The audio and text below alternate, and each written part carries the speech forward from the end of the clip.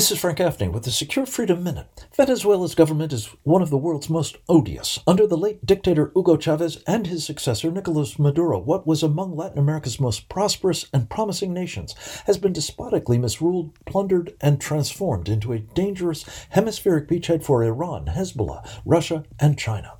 Of particular concern is the Maduro regime's practice of issuing Venezuelan passports to Iranian nationals headed here.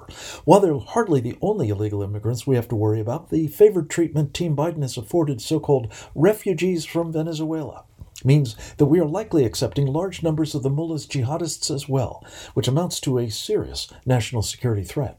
Now Biden has swapped a top Maduro crony for American hostages, further legitimating an enemy and undermining our allies and interest in achieving his removal. We should be doing the opposite.